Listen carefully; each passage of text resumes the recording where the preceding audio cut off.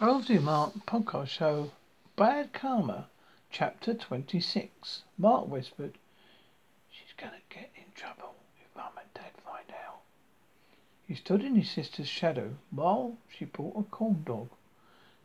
She loved corn dogs and Mark liked salt watery taffy, but which Tressa was always buying for him. When she had a corn dog and a fish, she passed him 4 wrapped up pieces of taffy. "I don't care if she never finds us again," Tressa said about of what Mark thought of as a haughty princess voice. She's rhymes with rich. Which?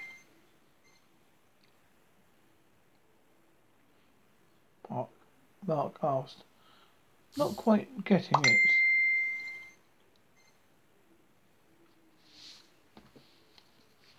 Which? Mark asked, not quite getting it. He opened a wrapper and popped the taffy in his mouth.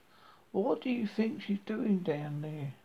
He pointed to the alley between the shops. He didn't look down because it grossed him out to see Jenny and that boy together.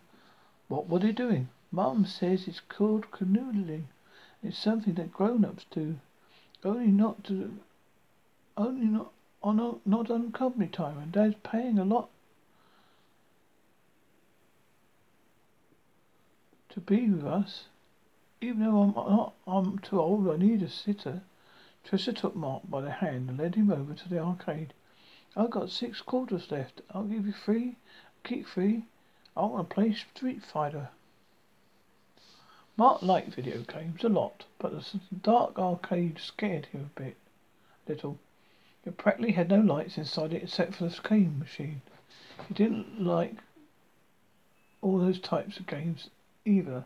They're all about attacking people, car races. He liked the Donkey Kong game when they had at home, but he couldn't find it on the island arcade world.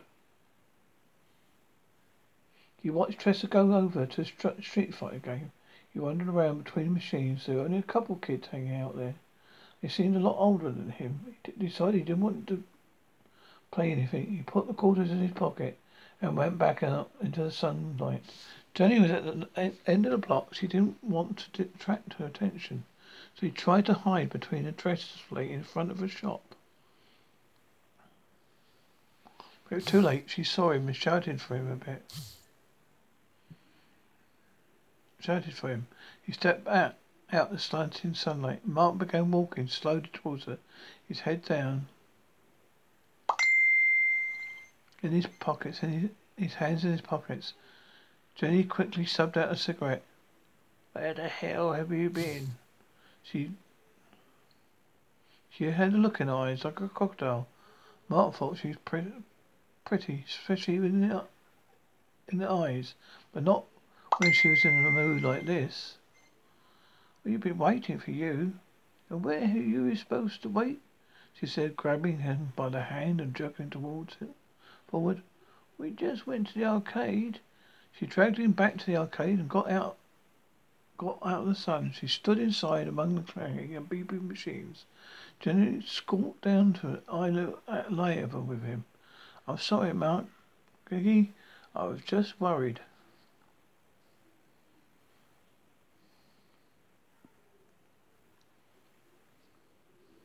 "I know. We should have stayed near you. You were just saying something goodbye to Tommy. He thinks you're both real nice.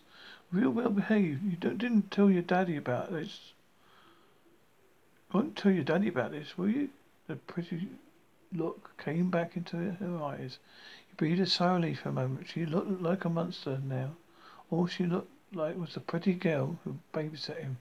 "No. Promise?" He nodded. He wiped his finger across his chest. "Cross my heart and hope to die. Stick a needle in my eye." Jenny Reed laughed. "That's cute. Stick a needle in my eye. God, that's so cute. You're the cutest thing. That's Terry over here. There, Jenny, let him out. Lead the way to his sister." When he reached her, Teresa half turned and said coldly, "Oh, it's you." Listen, woman to woman. Jenny smiled. You understand about boys, don't you? Teresa said nothing. On the game screen, one of the players kicked another in the head. Cartoon blood splashed out an opponent's face. Only two. Left you two for a second, Jenny said defensively. Teresa was out of quarters. I don't need a babysitter anyway. Just because my parents think I do and hide you doesn't mean I need one. That's right, Jenny agreed. You're old enough. So if you folks ask, tell them I ran to the ladies' room or something. Teresa struck her nose at this. I don't lie. If my mum and dad ask me anything, I tell them that Mark and I were a fine all day and all. Cross your heart, Terry. Mark poked at his sister's back. Hope to die? Come on. Jenny chuckled and opened her purse, looking for something. Hey, it's not so bad. I'll give you some more quarters.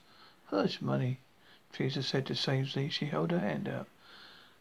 Mark knew this about his sister. She didn't lie, but she could be bribed.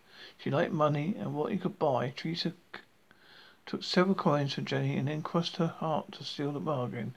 There were things about Jenny that Mark hated and things he liked. Whenever her mood shifted to anger, she was a nightmare. But when she was like this, giving out quarters and giggling, he liked her.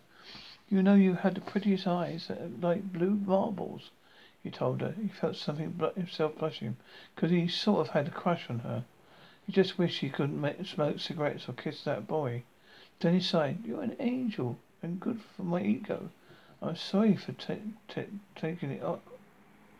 off like that. I won't do it again. Cross my heart. Hope to die. Stick a needle in my eye. Friends? He nodded. He squeezed her tight. A squeeze of the hug felt good. Even though his mother and father hugged him a lot at home, on this vacation they both seemed kind of wound up to him. After two more games of Street Fighter, Mark saw his parents out on the street. Hey! We're over here! He shouted as loud as he possibly could. His mother grinned broadly when she looked over startled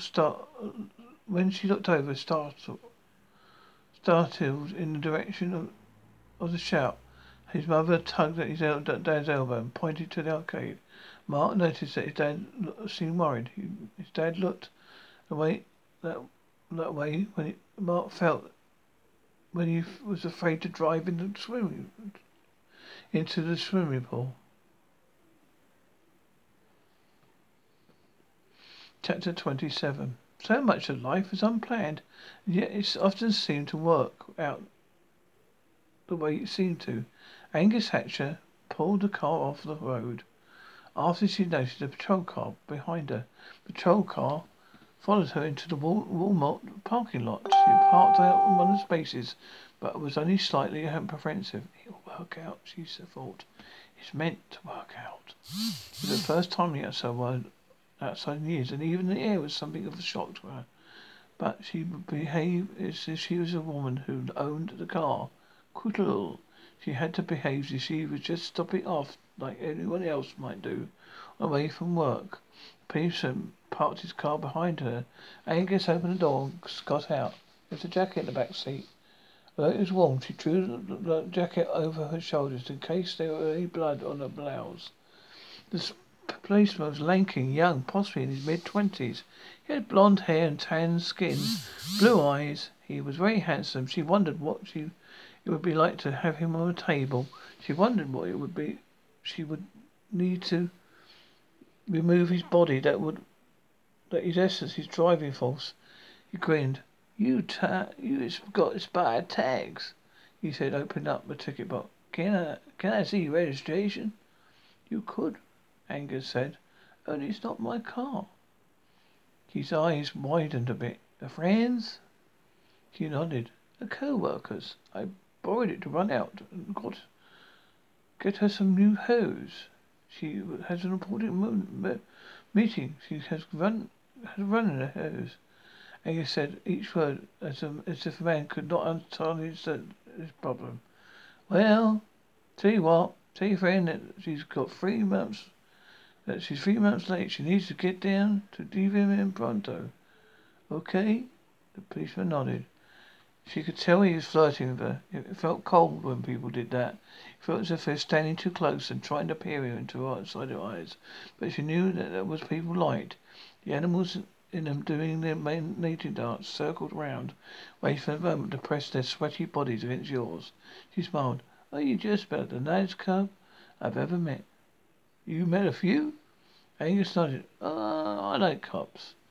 You ever go to dinner with them? She giggled. You're embarrassing me. I feel like I'm trying to pick you up or something. I'm not that kind of girl. I'm far too old for you. I'm 28. You're in your 30s, right? Not much of an age difference there. He stepped closer, thrusting his right hand out.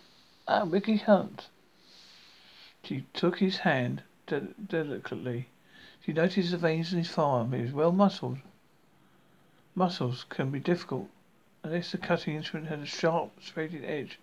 Ricky Hunt, she repeated. I'm Kathy. You live around here? Just the other side of the freeway for a moment. Angus wondered if meeting the cop was part of her destiny, but something wrong about that moment.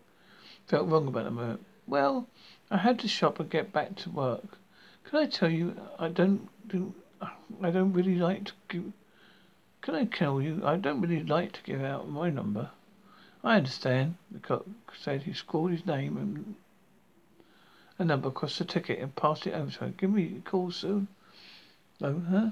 She smiled. Yes, I will. She walked away from him, feeling more like a little nervous.